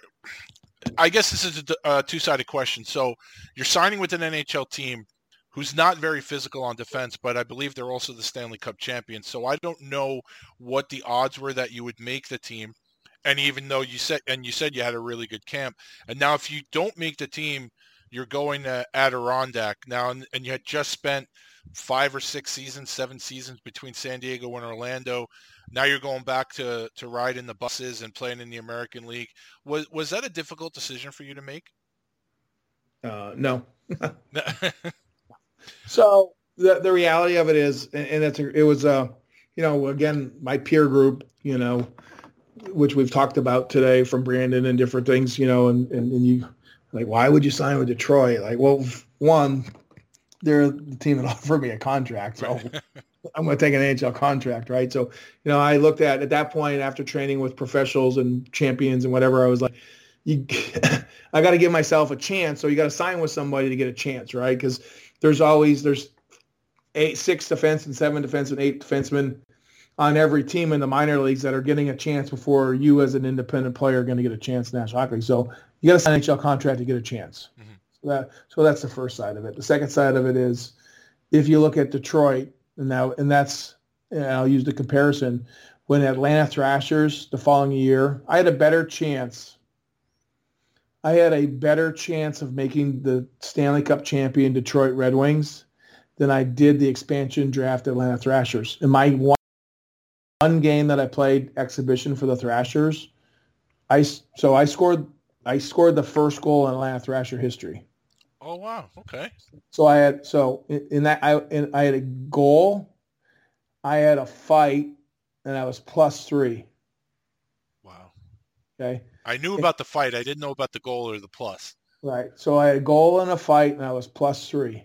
I had 0 chance after the game that I played in Columbus Gazette, because I ended up playing there. But the question was proposed to Don Waddell was like, Don, what do you think the chances of Barry Dreger scoring the first goal in Thrasher history? And Don's response was, what was the chance of Barry Dreger playing in the first game? Ooh. Right. And so I took it just like you did, as kind of pissed me off, to be honest with you. And again, I know Don, he wasn't trying to be rude or malicious. Right. It was just like, he was probably shocked, right? As I was like over the moon. So the answer going back to the Detroit thing was, I had a better chance of making the Red Wings because we talk about through the whole conversation was I had an identity. And I knew what I could, I knew what I brought to the table. I knew the role I would play. Like I wasn't going to the Detroit Red Wings to be an offensive guy. I was going there to be like a sixth defenseman, a seventh defenseman, be a prick to play against, take care of business if it needed to be taken care of. And I in my opinion, I had a legit chance to make that team. Did you ever come close to getting a call up that you know of? There's two scenarios. I got sent down. I met with Dennis Holland. Dennis Holland said, "Listen," because I was originally supposed to stay. They're like, "Hey, you made it through this cut, whatever." And then I went to the rink the next day, and my bag was missing. And they go, "You gotta go see Dennis." And I was like, or Ken, not Dennis, Ken. So I went and talked to Ken, and Ken's like, "Hey, listen, sometimes it's better to be lower on the totem pole. We got to give an opportunity to these other kids that we have that were drafted and this and that. But you're certainly on our radar, and you're someone that we're gonna keep a close eye on." So I left for Adirondack, pulled into Adirondack, and Glenn Murkowski was like, "Don't unpack." I'm like, "What do you mean?" He's like, I forget who it was. The guy ended up playing for Carolina, won a Stanley Cup as a defenseman. Anyways, somebody got hurt. And they're like, "Yeah, I think you may be going back up." I'm like, okay. Chason, maybe? Steve Chason? No. Wore number 4. I think he wore number 4 or 27. He did some TV analyst stuff. Anyway, that doesn't matter. Okay, great. So that was and I ended up not going back. And, there's some Steve Yzerman stories there that I heard through the grapevine, like, basically get your shit together because there's someone they're fucking going to keep it, they want to bring up, but like you're here. So, so I don't know. That's hearsay. And then the second time was Christmas break. I decided to go drive into the city for Christmas break. We had 3 or 4 days off, and that was the beginning, early stages. I learned a lesson. Christmas break. And went to the city, just the beginning of cell phones. Didn't really have a cell phone. Didn't give anybody any information about, hey, I'm going to be in the city. Here's where you could reach me. And they called Doug Huda up. And supposedly, I don't know if it's true or not, but could have been, coulda, woulda. I didn't like where this story was headed when you started it. I had a feeling I knew how it ended. You know what? Every TikTok's a great video. Like I watch TikTok for a little bit every day, a little bit. And today's message was, basically don't worry about stuff. Like you don't fuck things up. What's meant to happen happens. So like don't stress about it and don't have anxiety about it. Like, I've claimed this. I'm going to win a Stanley Cup someday. Just haven't won it yet. And so that opportunity is going to happen. And so I don't do it as a player. Maybe I do it as a player development guy, or maybe I do it in some different capacity. But at some point, I'll be involved in some program in the National Hockey League level, and we'll win a Stanley Cup. I love it. I love that. So go to Adirondack now. The past 6-7 years, you're kind of battling the same group of guys. Now you're back in the jungle of the American League with all these young, hungry Lions. You mentioned George Laraque. You got Reed Lowe in Worcester, Paul Ferrone in Syracuse. I think a real underrated tough guy. Peter Worrell is in New Haven. Eric Bolton's in Kentucky. And there's a guy in Albany who I don't know the whole story, but I read somewhere that Rob Skurlak came off the bench to fight you one game. Is that true? Yeah, I don't remember that. Okay. I don't know. It's the article kind of said it like it wasn't. I don't think it was during the play, because that happens all the time. It kind of gave me the impression that he left the bench to fight you, but maybe that was wrong. I don't remember that. I'll share with you the stories that I remember. So my first game, one of my first games in, and again, now we got technology. If you want, I would say one of the best fights one of my top 5 fights was against Reed Lowe. That was excellent. Yeah, and that's within the first 5 games of me being in that. Maybe the first game, I don't even remember exactly, but early when I signed with Detroit, a lot of the, Mark Howe's in town, Jimmy Nils in town. Like there's people that they're in town, right? And I'm like, okay, tonight's the night. So he and I go. It was a great fight. Mm-hmm. We landed bombs and we both hit each other. I would, humbly, I'd say I think he probably ended up being come out on top of it.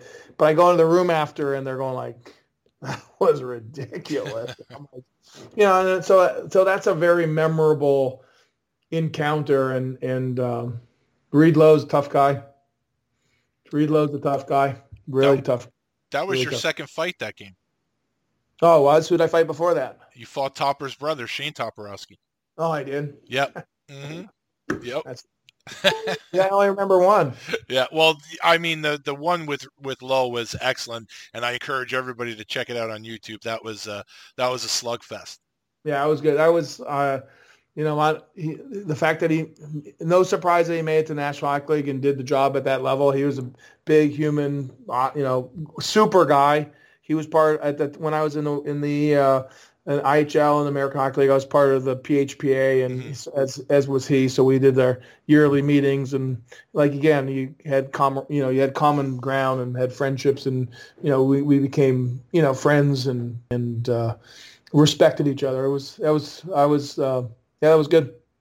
So late in the season, the rare interleague trade was happened. I don't know if it's officially a trade or if you were loaned somewhere and someone came back. How did it go that you ended up back with Orlando for their playoff run, and Kirby Law came the other way to Adirondack? Right. Well, it's interesting is my roommate at the time was John Coleman, who was a high draft pick for the Red Wings, third rounder. I'm not sure if he was a Harvard. Anyways, he was top, real good player, highly educated, wasn't happy. I was actually in conversation. I'm not sure if it was that trip or a trip earlier in the year or just around that time coming up to trade deadline. I received a phone call from John Weisbrod. He was inquiring about John Coleman, and I was like, I shared what I thought, and yada yada yada. Coleman ended up going there the following year, a couple years later, winning a Turner Cup with Orlando. But on the deadline, we leave Glens Falls and arrive in Rochester, get off the bus, and I get off the bus, and they're like, yeah, you're going back to Orlando, where we made a trade for Kirby Law. We switched places and whatever, and it was interesting. I went back to Orlando, and it was interesting. They had a good team, and John White, they brought in 5, 6, 7 guys at the deadline. He brought in a ton of guys, and I was one of the guys that he brought back. And I wasn't in the line. I wasn't in the lineup. When we started the playoffs that year, I forget who we played, but I wasn't in the lineup, and I had to fight to get back in the lineup. And then that was a memorable run because we were down 3-0 to Detroit in the conference final. We ended up coming back in 4 and beating them in their building, and it was pretty special moment. Pretty special moment. The podcast you alluded to earlier, the Orlando podcast, I listened to that one, and I think this was the playoff run where you had mentioned sort of like something that brought the boys together was I think you all shaved your heads. Do I have that correct? Yeah, it was, yeah. So we leave. So the story ends up, so we're in game 7, and they're like, listen, boys, you win this game, we're getting the private jet. The magic carpet was taken, so we're like, you're getting the other Amway private jet, which has beds in it, and all. And we're like, well, okay. And so we end up winning it, and we're getting undressed, and they're like, yeah, it's fueling up in Glens Falls in Grand Rapids, and it's coming over. And so we fly into Houston, and we play the first we played the first. I can't remember the details of it, but the long and the short of it was my roommate at the time, and I forget what his name is like.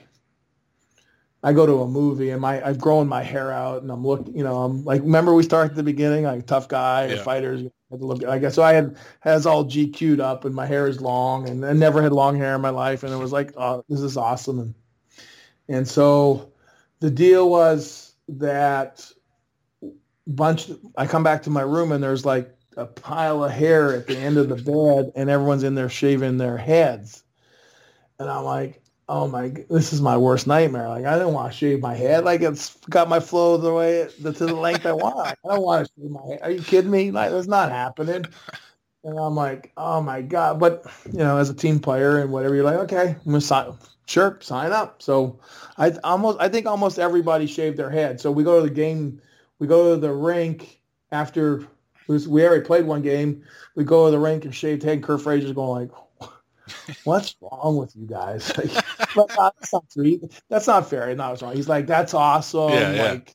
Like, but again, he's going, you guys, what's wrong with you? Yeah. So then his next thing is, here's the other guy. You guys win game 2. He goes, I'll let you shave my head. Wow, that's all we needed. Like, oh my God. So after game 2, we literally in there, middle of the dressing room, shaving his head, and Pete Horchuk was getting married, so he couldn't get his haircut. We're like, we're getting your hair next. It was awesome. Like, it was great. Like, those are the things that you remember and you bring your teammates together and you share the story because it was awesome. And that was how Kurt was. Kurt was such a great leader that way in regards to knowing what bringing a team together and what it would mean to the boys and whatever. So I think we won game 2 and we came back home and lost game 3. And I think we lost game 3 and 4. In one of those 2 games, Bill Heward sucker punched me and knocked me out. I remember being in the penalty box. I didn't even know who I was. I don't even know how I got across the ice. And I remember I remember it, but I don't, sitting there and just clueless, and Fraz going like, I would have bet all the money I own that you guys would have come out and just destroyed them, and we lost like 7-1 or like by a big number. Yeah. So it was good. It was interesting. Yeah, it was a good story. Good stuff. Good times. So the following year, you had mentioned earlier, you ended up in Atlanta in Threshers training camp. You had spoken about how that went. But when you get to training camp, and no surprise, a Kurt Frazier team, I believe all these guys were in training camp with you, led by Matt Johnson, Denny Lambert, Kelly Buchberger, Chris Tamer, and Roman Ender. Now, Tamer and Ender would be, I guess, the important guys for you because those would be guys that you would be sort of battling with as your all defensemen. But were all those guys in training camp that year? Yeah, everybody. Buchberger was there. He became captain. Chris Tamer was there. Yeah, everybody. The Moose was there. You look at, like, I go back to it, like, greater chance to make it to like a Stanley Cup championship team than that, because at the time, and the expansion draft is so much different now, in my opinion. A lot of role players, like a lot of people, role players. So like you said, you had 2 or 3 guys on the back end that could do my job, and you had 2 or 3 guys up front that could do my job. And like my fatal mistake was if I would have signed a 3-year contract with the Detroit Red Wings, the 2-time Stanley Cup Detroit Red Wings, I don't lose sleep over it. But right. if I was under contract with the Red Wings, who knows? Maybe I get picked up. I don't know what the rules were at that time, but certainly would have been, hey, we traded for up and coming player from the Red Wings. You don't know how it shakes out, but I would have certainly maybe entered at a different spot and different opportunity there. But like zero chance of making that team. So when you go down to Orlando after that, one of the guys that you end up playing with at some point that year was Bill Heward. Did you have the conversation about the sucker punch the year before? Yeah, you know what? I don't remember if we ever. Listen, I don't. Yeah. Billy and I talk all the time. Yeah. I lived in California, and we're friends and super teammate, great guy. Not, it's one of those things I don't think we've ever talked about. Mm-hmm. It's one of those things that, I don't know what his interpretation of it was or my interpretation of. All I know is Dave Littman went insane and went out and attacked them and was crazy. And, it was just chaotic. So, I don't think we ever had the conversation about it. One of your teammates that year, and I ask you about him because I remember him from when he played with Albany, but as I interview more and more players, guys that played with him and then later played for him just speak about Geordie Kinnear in such glowing terms, just as a player's coach. He expects whatever he can get out of you, but just everybody basically says the same thing about Geordie Kinnear. And as you're playing with him, can you tell that he had the kind of makings of someone that would go into coaching and have so much, get so much respect from his players? Yeah, I'm not surprised by it. Obviously, when he came, again, in my opinion, it was tough for Geordie. Not tough for him to come to our team, but he came over with John Weisbrod. They won championships over in Albany together. Geordie was a captain over there, so John, as the new GM, brought people in from his past that he valued and respected and appreciated, and Geordie was certainly one of those guys. Obviously a professional, showed up every day and competed and battled and was a good leader. But he came into a organization that was well established with really good leadership with Hubie McDonough and actually Hubie retired that year, but like Todd Richards and different people. And in my opinion, maybe I think it was maybe a little bit hard, and maybe that's just my own perspective. Maybe it wasn't hard for him at all because it's 4:00. Because he's such a good leader and good guy. Obviously, he's had a tremendous success as a coach, and I'm not surprised by it because he competed and showed up every day and was a great teammate. It just that was for me an interesting time because that was kind of the beginning of me probably ending my time in Orlando and John starting to go in a different direction and find different people. And he was only there 5 games, but I have to ask, he's one of my favorite players ever, a good friend of mine. Do you have any memories of playing with the killer, Kevin Kaminski? Yeah. So Kevin Kaminski and I, obviously, Kevin and I played together in Orlando, obviously, and then we played against each other when he was in Saskatoon. So, and then this whole group that we talk about, Cam Brown and Jeff Odgers, this whole Kevin Chevel, like we're all connected together. So Killer is one of the most amazing people and great guys and best teammates you'll ever have. Unfortunately, at his size and the way he played, he suffered concussions and, had some, side effects and issues with it. So he traveled the hard road, my friend. He great player, scored goals, competed, battled, fought everybody. You talk about a warrior person that went through it. There's a guy that went through it. So he's doing very well in the Saskatchewan Junior Hockey League now, coaching in, I don't know, where is he? He's in L'Orange. L'Orange. Yep. I knew it. I just didn't want to mess up the words. So he's coaching in L'Orange and doing very well. How did you end up with Houston the following year? Dave Barr. So Dave Barr and I sat together in the dressing room.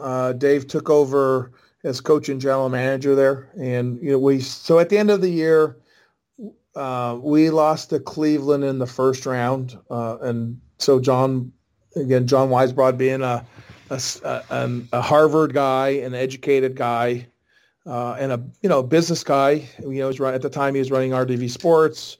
We had exit meetings like everybody does. Kind of was like, how, again, there's no excuse for losing. Like we have no excuses. We have best players. We got a big payroll. We got great, we had great depth, and, that was a year I wasn't in that. I didn't play in, like I played, we won the first round. It was a best of 5, I believe. I missed the first game or second game. And then I got put into the lineup and then it was kind of in and out of the lineup, I believe. And, we lost to Cleveland in the second round, and Pete Horchuk was the head coach that year. Hubie McDonough was assistant coach. Jimmy Hughes, which the Hughes brothers that are in National Hockey League, he was the coach to so it was a whole new staff. So at the end of the year was like, we've had tremendous success here. Why didn't we have success now? And so I think we got to that point where people started saying like, hey, we're going with younger people. We're going to, the Atlanta Thrashers were affiliate. Like maybe some of the old guard has to leave. Like I don't know what that dynamic was. I think it was time for me to leave just because, I established myself as part of the community and the fabric, and, it was going to be hard to navigate around me. And, not that I bumped heads with Jimmy, but there was times where I didn't think I should have played or didn't play, and he played Jordy ahead of me or played Ed Campbell ahead of me and stuff like that. So there was maybe a little bit of friction. So it was time for me to leave, and it turned out I had one of my best years, and probably it was my year in Houston was probably statistically my best year, and played in a lot of situations and was a leader there, and it was good. It was a good time and good space. Yeah, 80 games, 27 points, 7 goals, 235 penalty minutes, and you had a little help as always. Again, IHL, tough league. I think Rudy Poshek, that was one of his final years. What was it like playing with someone like Rudy who had been through all the wars at the NHL level? Rudy is an interesting individual, very interesting. Again, at the end of his career, probably. Just play at that highest level, and probably was just, kind of winding it down. A super good teammate and whatever, but was, you come to the end, maybe you're not as dialed in as you once were. And certainly, when you go down a league, you're like, I don't want to fight certain X, Y, and Z. So I get it. At the end of my career, I kind of went to Columbus and played out my last year as a player assistant, and it was kind of like, I don't want to fight every night. So, okay, I'm not going to fight every night. I finally went, I'm going to choose when I do it. Maybe he got to that spot too. So, but yeah, I mean, obviously Rudy Poshek, a legend in the National Hockey League, fought all the big guys, big guy, tough kid, but he had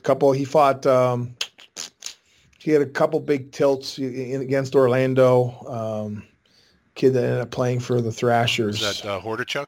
C. Hordichuk, yeah. So had a couple good fights with Darcy. I fought Darcy a couple times, and a couple good battles for sure.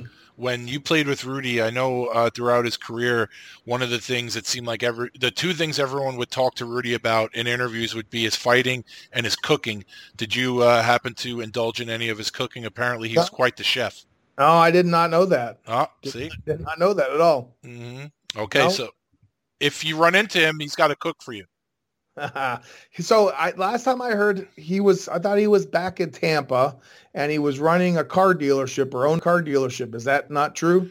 That I don't know. I used to see Rudy all the time when he would come to the island, but then, as guys retire, and if they're, especially now if they're not on social media, very difficult to locate. So that I don't know. Right. Mm-hmm. Another guy you played with, another tough defenseman, the Sandman, Terrence Sandwith. That I played with? Yeah, wasn't he on Houston? Sandwith? Yeah. So what was his journey? He played in Brandon too, I think, after I played in Brandon. He played, he's a Western Leaguer. He played some games in Edmonton, played in the American League with St. John's. With St. John's had, I think, Terry Ryan, Sean Thornton was there. Physical defenseman, he's not a heavyweight, but he would fight, but played physical.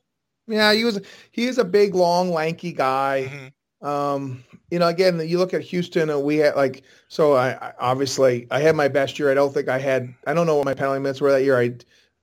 Dave Barr was like, Barry, you're a better player than that. You don't need to fight every night. Like, I need you on the ice. You can. So Dave Barr was kind of like the first guy in my pro career. Fortunately, it was at the end of my career, was like, Treg's like, you can play some power play, and gave me some leadership role and gave me an opportunity to be a leader. And so I didn't have to do that as much. Right. But we had Greg Walters, and we had Rudy, and we had myself, and we had, Lane Lambert to coach with the Islanders. Lane Lambert was a tough kid, pretty tough guy. He didn't fight a lot, but he could throw him. Like we were a pretty tough team there too. Like, so it was like at the end of my career, and especially in that situation, it was like, kind of, we did it by committee, and it wasn't just me anymore. It was never just me, but it was, you just had, the game started to change a little bit back then. Well, Sanwith only was with you guys for 14 games, so I don't know if he was hurt or if he ended up going somewhere else. But you did mention someone who was going to be last on my list, and he was last because I love Greg Walters, and I haven't spoken to him in years, but I was a monster fan of his, and I got to know him pretty well. And he's a pretty intense guy. What was it like playing with Wally? Yeah, well, he's a funny guy. Yeah. Big man, huge arms. Just to walk around the rink with no shirts on, especially when I play. I'm going to intimidate you. I got these big pythons, and great guy. He's, he and Dean, remind me a lot of each other. They got a very similar personality. They're just big, larger in life people. Great personality. Enjoy life. Great teammate. And then Wally and I fought, I think, a couple times, but another guy showed up, battled every day, and was awesome. Awesome. When you were in Houston that year, and I don't even mean fighting guys on Orlando, but for someone who spent so much time in Orlando, especially going into Orlando, and again, you talk about you sign where you play and where you played is where you played, but was it even a little weird the first time you played against Orlando? And I don't know if that was at home or on the road, where you're playing against the team that, you played for 6-7 years. Was it a little weird? Yeah, it was very strange. Yeah. And Mooner, Scott Moon, who was the equipment guy, I go back into Orlando. I wore number 23 was my number when I played there. And so I know in training camp for sure. I'm not sure if Darcy Hordachuk wore 23 when he was there, but in training camp, we played exhibition games in Houston. Very strange. And Hordachuk was wearing 23. Scott Moon did it on purpose. Like, oh, going to just fuck with your brain, Drager. So Mooner was great, and it was awesome. And we're nearing the end, and Barry, we're basically around 3 hours right now recorded. I really appreciate your time. We got one more year to talk about here. How'd you end up with the Columbus Cottonmouths? Well, so that whole situation. So I could have signed. Actually, I could. So how that happens is Houston becomes affiliated with. Well, the long and short story of it is Minnesota and Houston they have an affiliation agreement. Dave Barr he's acting general manager and coach at that time. And Minnesota comes in and they're coming to watch me, and I play terrible. And he's like, what happened to you? Like, to watch you play. So anyways, they ended up going and they signed a guy that had played there earlier. And so I kind of was like, locked. I didn't really have a place to go. And so he wanted me to sign a 2-way deal to go back down to the East Coast. And I was like, nah, not happening.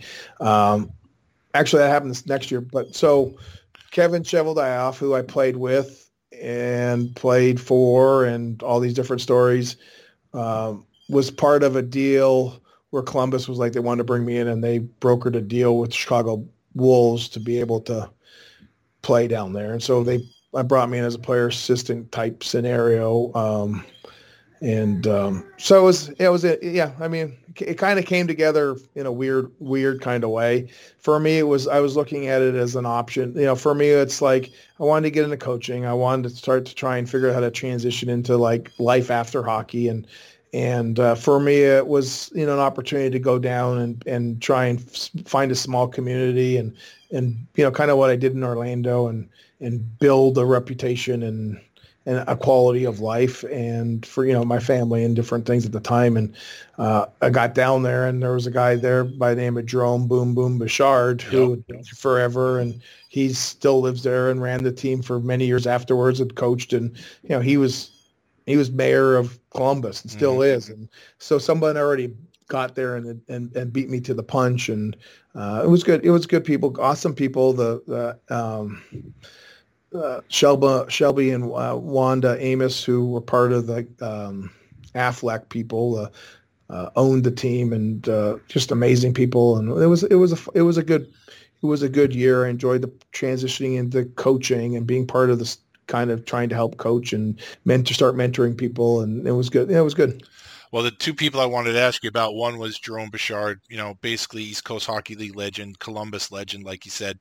Another guy is a guy who spent some time here with the Islanders, a massive human being, and that's Mitch Fritz. I think you got him when he was, you had him down there when he was pretty young. What are your recollections of Mitch?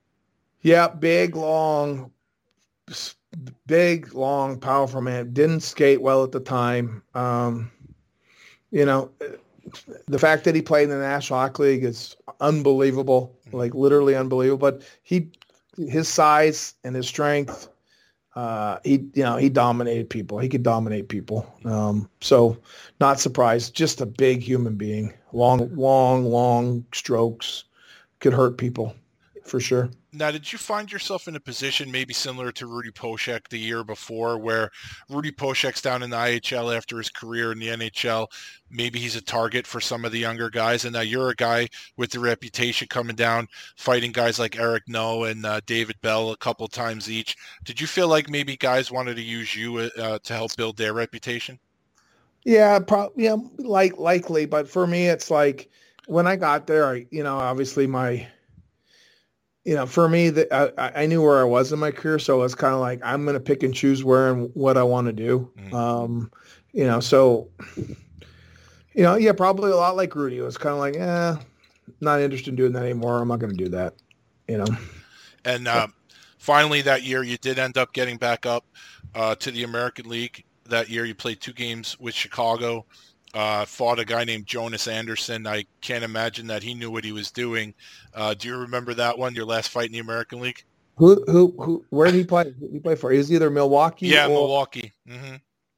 Yeah, I'm going to be honest with you. Coming back into that dressing room, and again, for many years, we'd like Penner, the Wolves. I had many amazing interactions. Like I'm talking about legends of the game. I fought L. Secord the first year in their existence. I fought L. Secord. Like, are you kidding me? Yeah.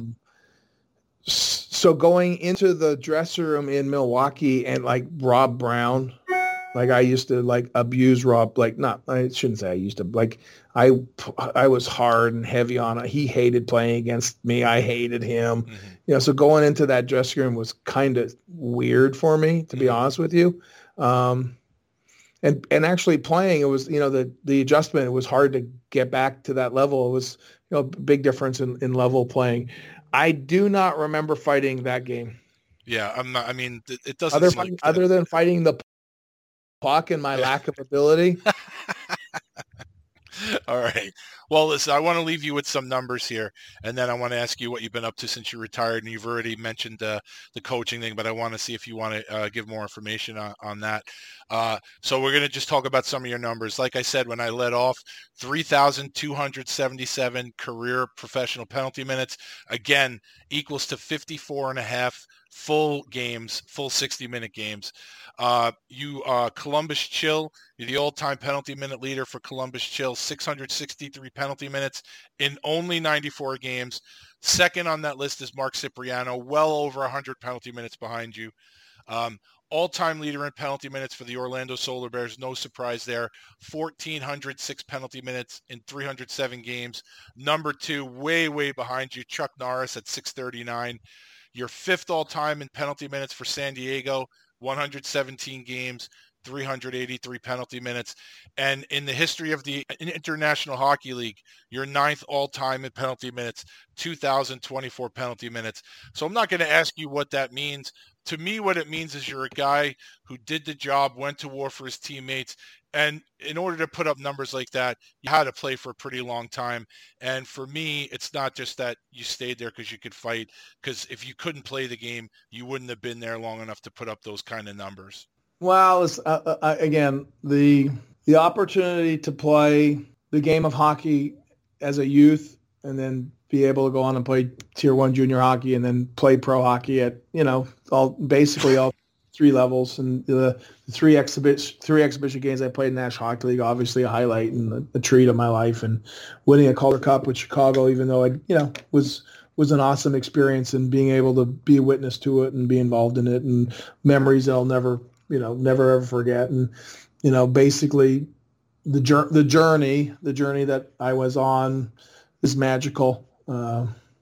Met person I ended up marrying and having children with, and then meeting amazing people both in the game and then not in the game but surrounding the game is just a total privilege, and I feel very fortunate and blessed every day that I had that opportunity. And I wish more people could have the experience. I was just watching, there was a thing on TV with Penn State coming out and the fans, they're coming out of the tunnel, and I'm like, that's got to be an amazing feeling, like coming out of Penn State or Ohio State or, all these top schools. And I'm just going like, that's unbelievable. And then I'm like going in my mind, like, I know what that's like, but like 50, 60, 70, 80,000 fans coming out of the big house. Like, that's got to be amazing experience. And I know what it's like. So totally and completely blessed by my fortunes, and really grateful for the ride, and try to pass it forward and give it on to other people as I move forward. But I very humble that I did what I did, for sure. So what have you done since retiring? I know you're involved. I know you've coached several youth teams, and I think you're involved in at least one business or a couple of businesses. So you have anything that you want to promote? Well, right now I'm currently involved in youth hockey in New Jersey. I'm running a youth hockey program, Protect Ponds, or in New Jersey. So it's a program we're trying to take from a AA program and get involved more in AAA. And so I'm coaching our U16 elite team, which is a hybrid team. And we're competitive and trying to use my experience to help move them forward. And my big zest in life, the things that I like to do, is what I get most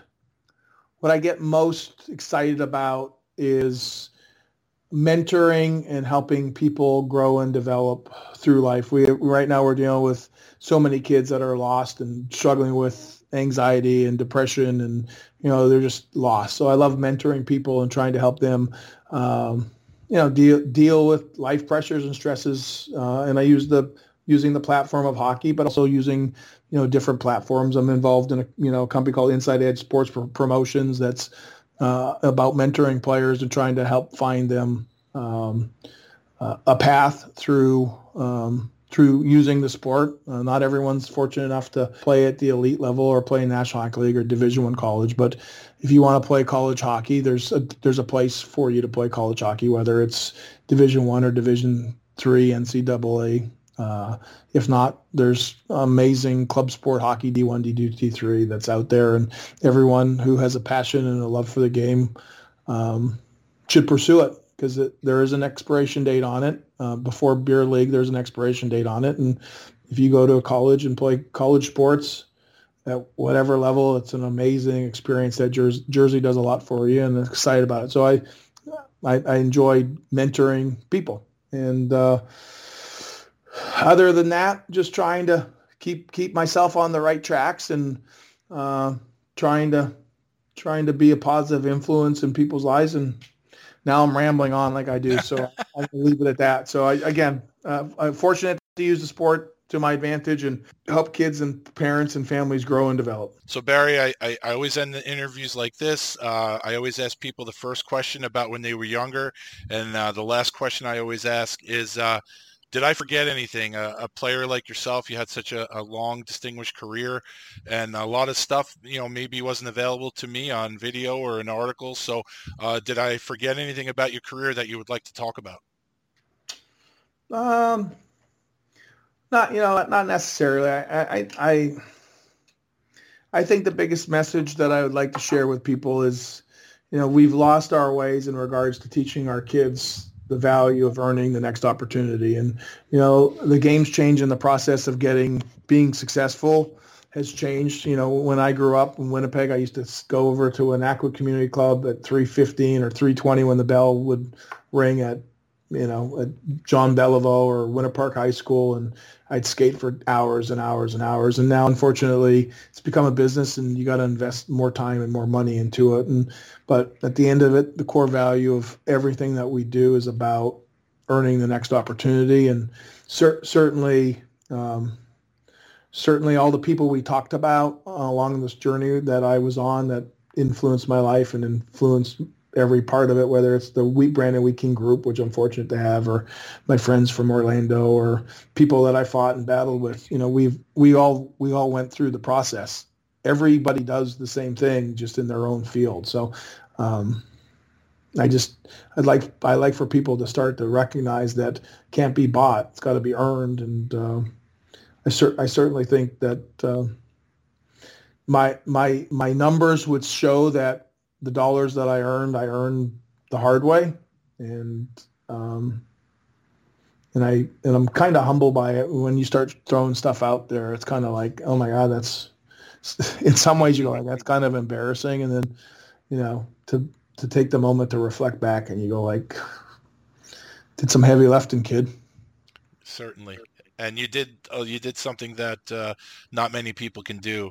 Not many people, a small percentage of the population plays a professional sport for a living, and you did that for many years. So I hope when you do look back on your career, you're very proud of it, because I think you should be. Well, thanks. I appreciate it. All right, Barry, I can't thank you enough for this insane amount of time you've given me today. And I just want to wish you all the best going forward, and we'll keep in touch, okay? Sounds good. Thank you for having me on. Thanks, Barry. Talk to you soon. Thanks again to Barry Dreger for the time. It was a lot of fun catching up with him. Like I said, I hadn't spoken to him in, I don't know, 25 years or so. I only met him the one time. But this was great, and I'm always appreciative when the boys give me a good amount of time. Well, I'm appreciative when the boys give me any time, but especially people that I don't really have a relationship prior to the podcast. It really means a lot to me, and I hope, Barry, if you listen to both episodes, I hope that I did your career justice. I hope I asked the right questions, and I hope that everything you wanted out there is out there now. So, like I said, thanks to Barry Dreger. It was awesome. As far as next week goes, I have a couple of irons in the fire. I'm hoping that I have to pick between 2 interviews to upload, and usually when that happens, I end up with none. But I'm keeping my fingers crossed. So hopefully I will have an interview for you next Monday. Oh, that's Labor Day, so maybe Tuesday. I don't know, but I'll have something for you next Monday. Everybody, in case I don't drop an episode next Monday, have a great Labor Day for all my American listeners, and everybody out there, stay safe.